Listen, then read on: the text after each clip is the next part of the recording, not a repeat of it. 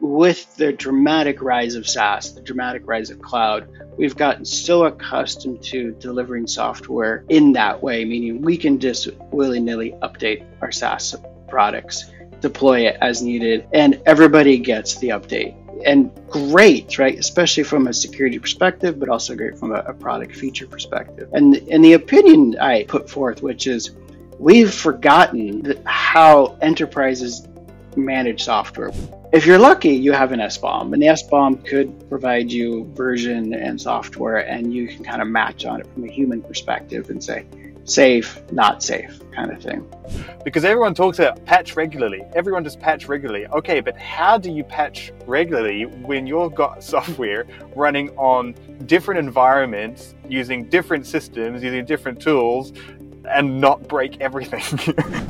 Hello everyone, welcome back to another episode of the Security Repo Podcast. One of the many advantages of the cloud revolution is that SaaS products are continuously updated. And security issues are patched quickly, and it's really something that the consumers are less concerned about today. But what about enterprise products? How do you get that same level of update efficiency and security on large on-premise products? This is a topic that we're going to cover in this episode with the crew from Replicated, as Andrew Storms, VP of Security, and Ian Zink, Senior Developer Advocate, dive into this very complex but very important topic. Both of these guys have great credentials to talk about these issues. Andrew Storms is a VP of Security at Replicated, and previously, Storms was the Senior Director of Security Products for Copperdo and the VP of Security Services for Research at New Context. For 30 years, he's been responsible for defining and enforcing security programs for numerous security companies. Andrew has also led initiatives with electrical utilities and the Department of Energy to research methods for automated cybersecurity threat detection and response for industrial control systems. Andrew was also heavily involved in creating the STIX standard, that stands for Structured Threat Information Expression. Storm's commentary on IT security and issues has appeared on CNBC, Forbes, the New York Times, and many other publications.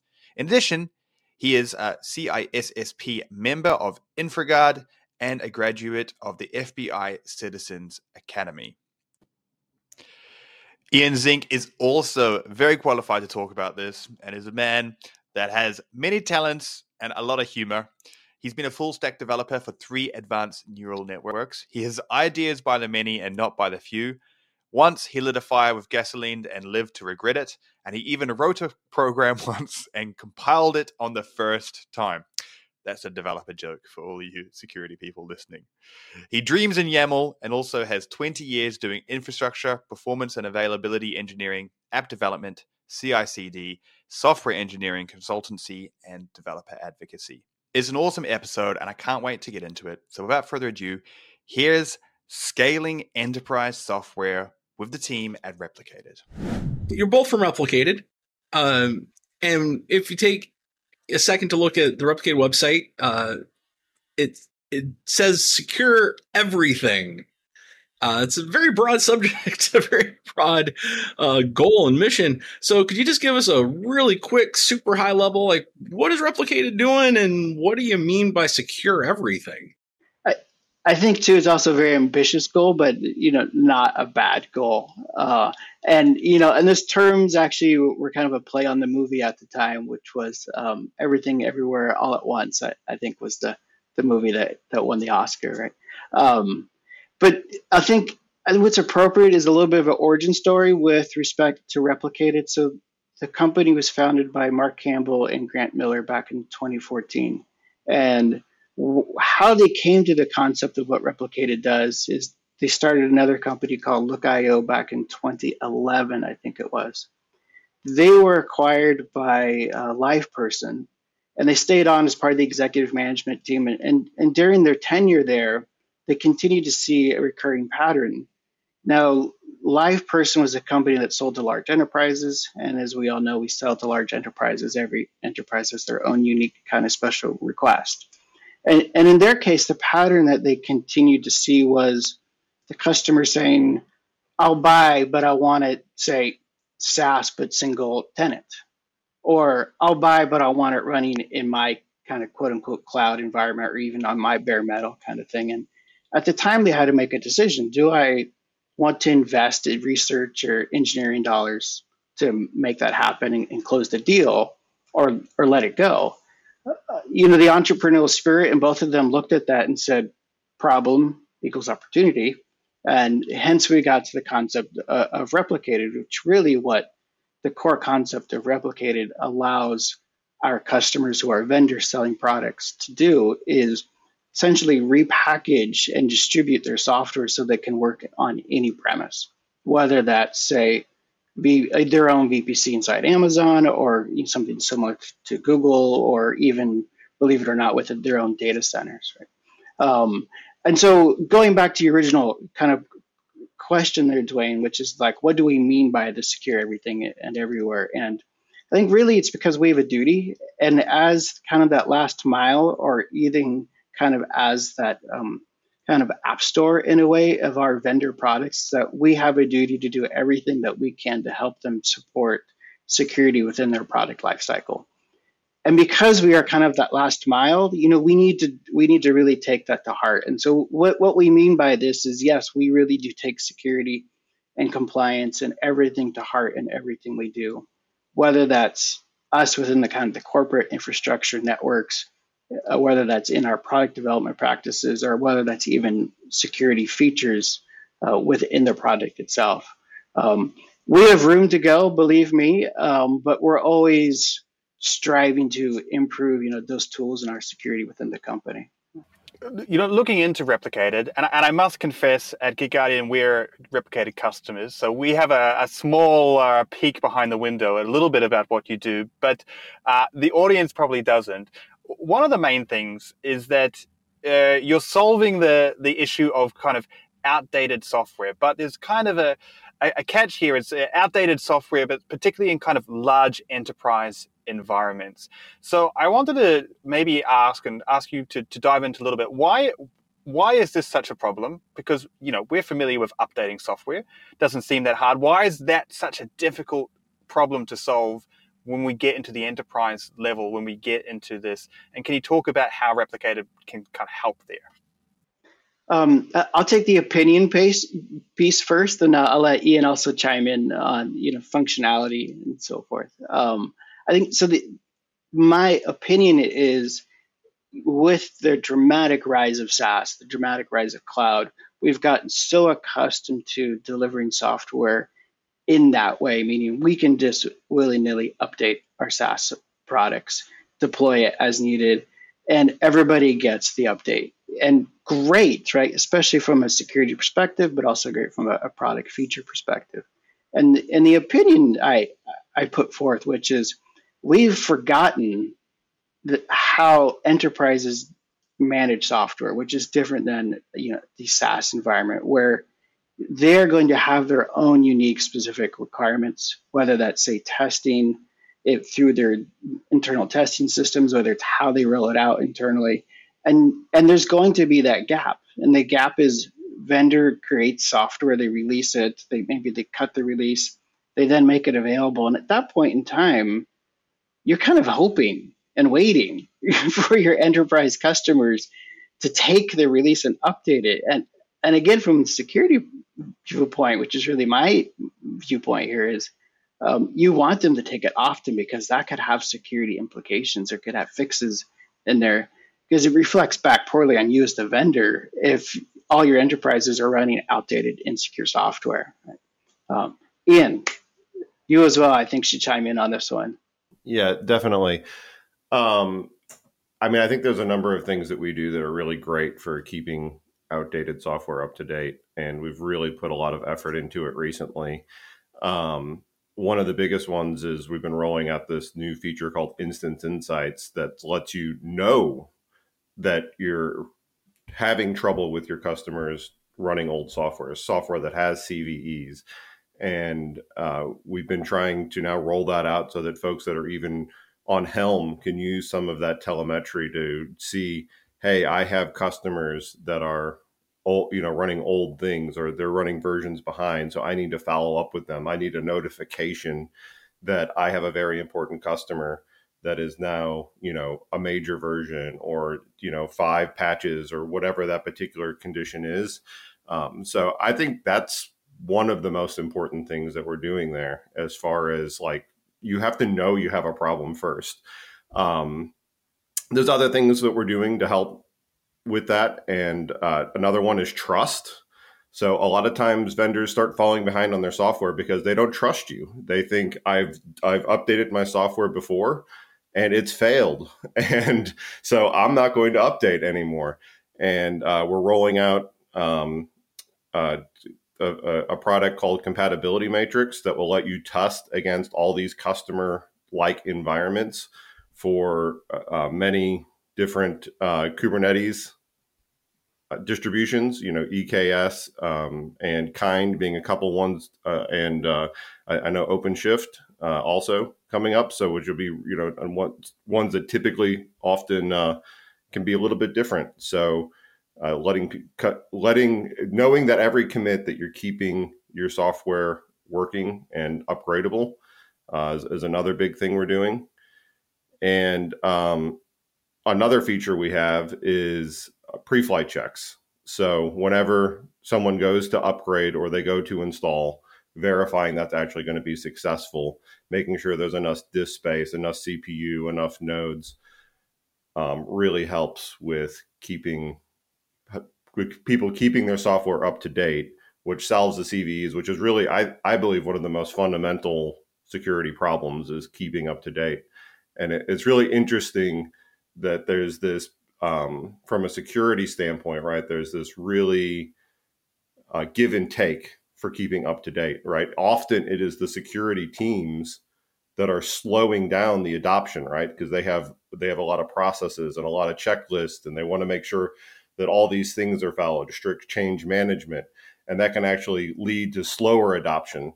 So I think by building trust with the security teams that these things are going to work and working in those frameworks, Replicated can really help a lot. So yeah, one of the big pieces that we think about a lot is, what are the components in that, software supply chain? And that's something that you're tackling as well. That's part of the trust ladder there. And you're right. Security is like, well, we have to make sure we know what's in it. We have to make sure we know what breaks, all the implications there. But the big term we've heard over the last year is SBOMs. SBOMs in and of themselves are just grocery lists or laundry lists of ingredients. But that's leading to, and that's what I've always heard, leading to the next evolutionary step, which is VEX or VEX.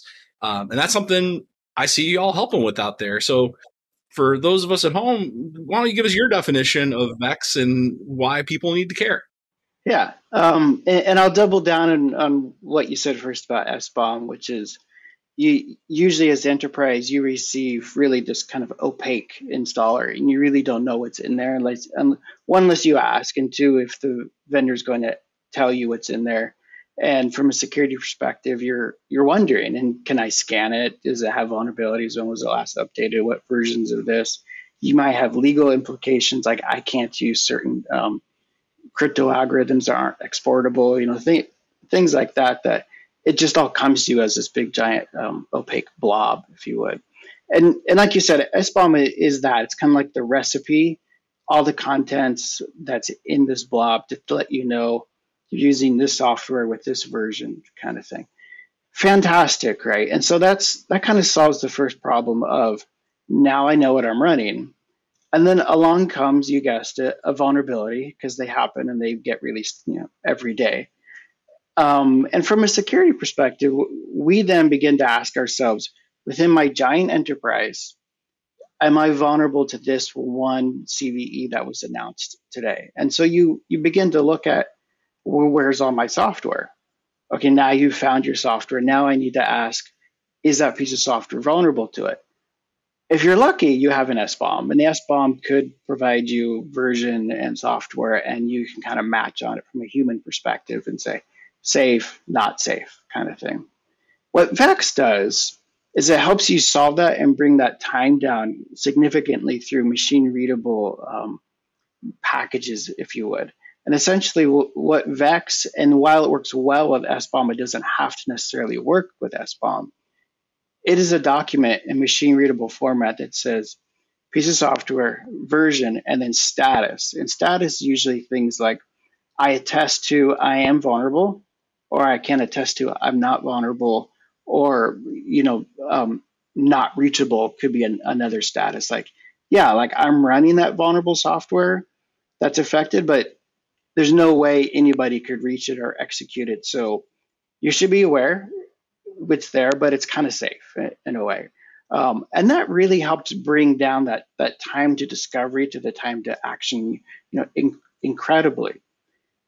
The other great thing about Vex is that it's not a one-time thing, meaning you can deliver your Vex for your product that says, yes, maybe I am vulnerable. And then once you patch it, you can then update it. And then there's this history that says, was vulnerable, now not vulnerable, and to fix it, you need to upgrade to this version over here. So like I said, it's just not a one-time thing. I'm really looking forward to Vex being more widely adopted. I think it's going to take a while. Certainly, SBOM's been around for a number of years, and it hasn't been hugely adopted. And so today we're really on just really open Vex is one project that's out there today, which is probably the most popular use of Vex. And there really still isn't a lot of people using it, but from the replicated perspective, if we can help our vendors create and publish SBOMs as well as Vex, then we've really helped them as well deliver what we were just talking about, a better sense of trust, with their enterprise customers. Hopefully that helps. It's kind of glanced over a lot of what Vex is. Yeah. I really like what you said there. Reduce that time from time of discovery to time to action. That's the one takeaway I keep hearing is like it helps you actually react to those near real time events. New vulnerability pops up. What do I do? Now I got to go search my SBOMs. No, I just look at the Vex. Now I know instantly.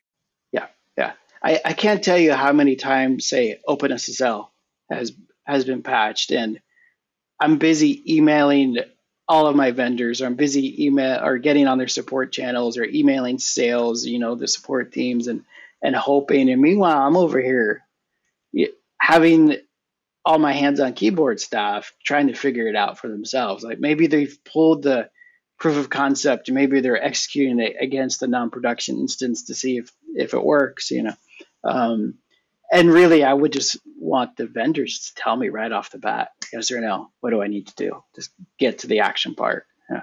It's really interesting, and you can see how this is starting to all come together. There's ridiculous figures that you will probably know better than me, but something like 80% of the exploited vulnerabilities or 90% had a vulnerable packages had a non-vulnerable update attached to them, but that no one had taken it. So when you add this together, you've got the SBOM, you've got the Vex to let you know what you're actually vulnerable to, what to take action. And now there's a way to actually update it, because everyone talks about patch regularly. Everyone just patch regularly. Okay, but how do you patch regularly when you've got software running on different environments, using different systems, using different tools, and not break everything whilst doing this regularly? This is, and I think this is what people get frustrated with, because a lot of people get on their soapboxes, and I love a soapbox. That's why I started a podcast, just to say, hey, all you need to do is patch regularly, problem solved. And then you get into this enterprise environment, so you're like, okay, how tell me how.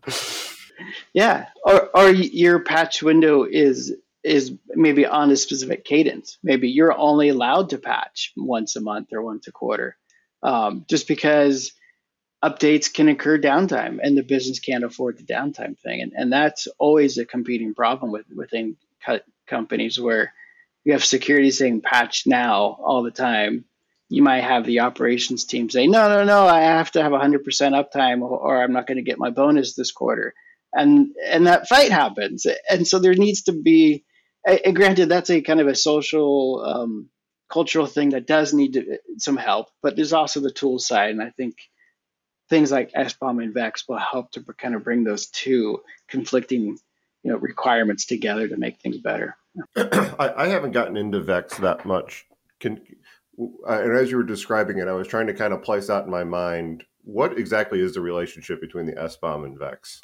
So I think, first of all, you should know that they both don't have to exist. You can have one without the other, but they do love to work with each other, obviously, right? The relationship, if there is one, is really in the specific content of either one, where you'll have like a unique identifier that's kind of ties back to, say, the software and the version.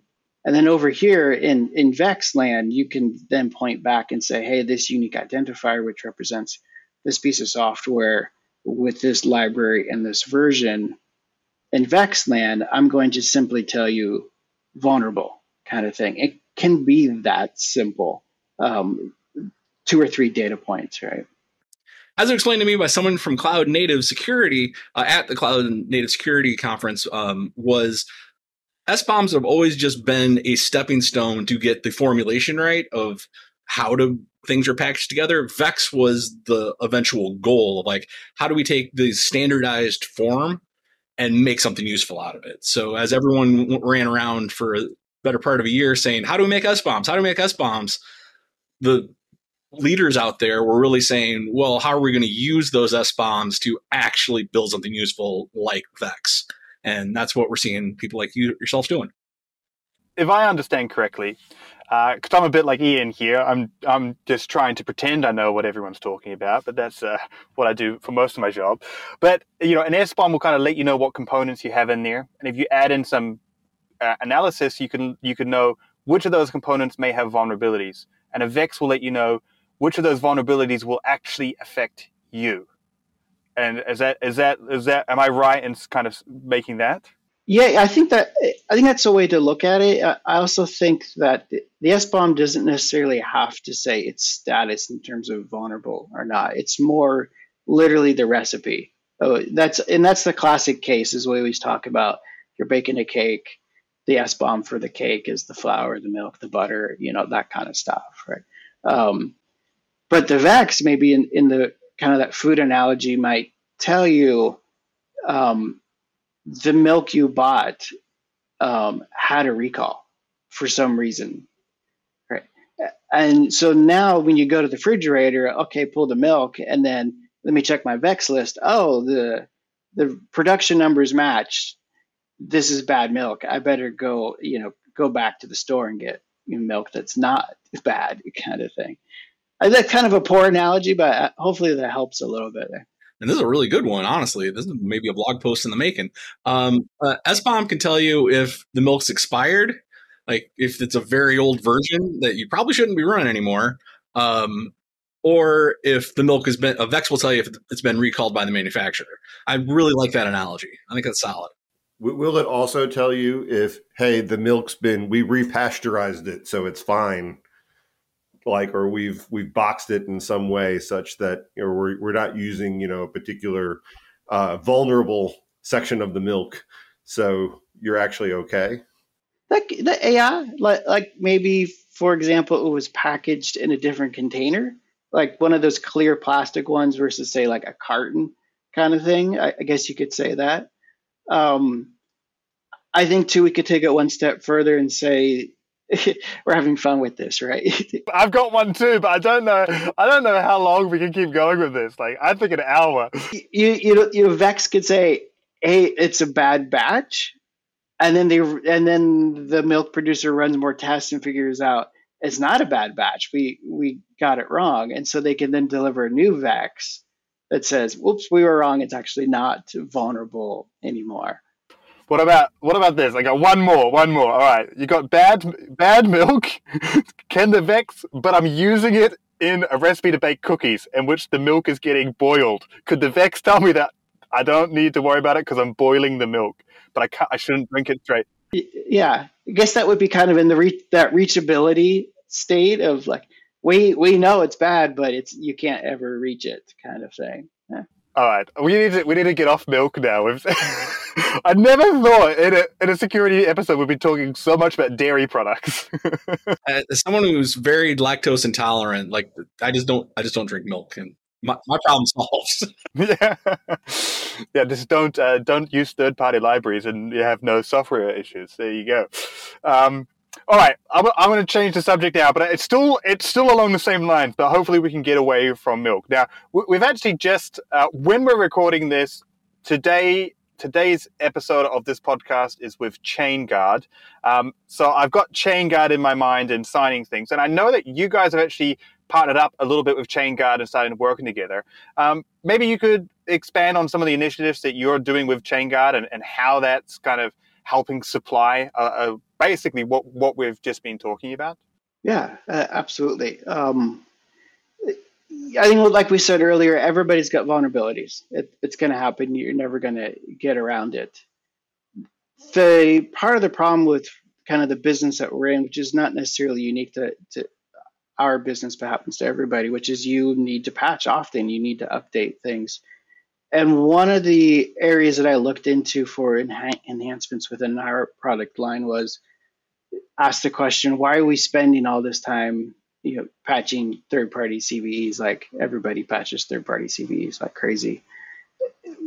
Given that we're just not distributing our software, but we're helping all of our vendors distribute, their software too. So we ought to do everything we can to ensure everything's secure, everything all at once, right? Going back to that analogy. And so, I looked at, there are a number of options, some are not always good, such as like always taking the latest. Well, you want to make sure that you test before you take the latest. But what ChainGuard does is kind of takes me back to my childhood in a way, and maybe not childhood, but first kind of jobs as sysadmin, which was, you had to build your own kernels. And I was a big OpenBSD, and I was a Solaris person, AIX kind of stuff. And we were always on that mindset of when you compile that kernel, you pull out everything possible that you're not going to need. Or when you compile the userland binaries, you pull everything out that you're not going to need, because not only was it faster and slimmer, but it was more secure, less surface area to attack, right? And what ChainGuard, and I'm not going to give their origin story necessarily, but one of the things they came out with, which is called the undistro image or distroless image, and those are the Wolfie images, and it's essentially a really, really slimmed down image that you can take and use where it's not going to have all the extras that might have potential security problems in the future. And I talked to them, and it turns out that ChainGuard has a commercial product where they will do what's called build your own custom image for you under their existing SLAs and guides. And those are things like they rebuild the image nightly. They will make sure there's no CVEs in there. They'll patch everything. They'll pull the VEX feeds. They'll generate the SBOMs for you.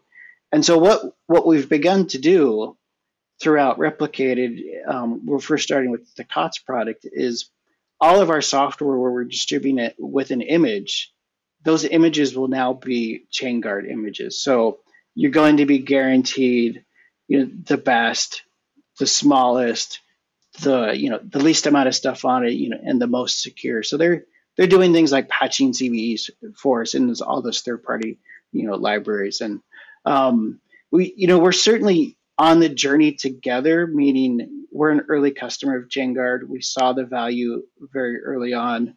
And we have what's called the new COTS image, that's been ChainGuarded, quote unquote. And we're working with that today and doing some tests internally and with our customers. We really want to make sure that when we do the full switch over to delivering COTS with ChainGuard, that it's not going to break anything, right? We can't take that risk. And so we're still in that phase of, completing the last bits of the testing and the integration phase. In terms of partnership per se, we have a lot of similar customers. And so what we do with ChainGuard really helps ChainGuard, and certainly in reverse too. So yourselves as a customer of Replicated will begin to receive, when you go and pull down COTS, you'll notice that it has a new image in the distribution. It's not the one that we built necessarily, or it's not necessarily the one we took from Docker Hub, for example. It's going to be, the new ChainGuard COTS image. But definitely we can trust it. That's the underlying premise here. Yeah, and going back to the whole supply chain thing, right? And SBOMs is there will be an attestation that comes along with it that says this is exactly what's in it, and that's your SBOM. And on top of that, they're going to start delivering VEX feeds of everything in their images as well. And so we layer on top of that what Replicated can do to help our vendors create the SBOMs and create the VEX. You're going to get that full chain all the way back as far as we can deliver of that supply chain, where you can say, I trust this thing that came from the vendor. On top of, underneath that is Replicated. Underneath that is the ChainGuard thing. So we're doing our best to really shore up all that supply chain problems that we continue to read and hear about. Yeah, I think it's exciting to think with what we're doing with ChainGuard too, how it's just going to unlock some things like the higher levels of SLSA attestation, so that we can, as those requirements get more stringent from customers and governments, that we'll be able to meet them, and so that'll be pretty cool.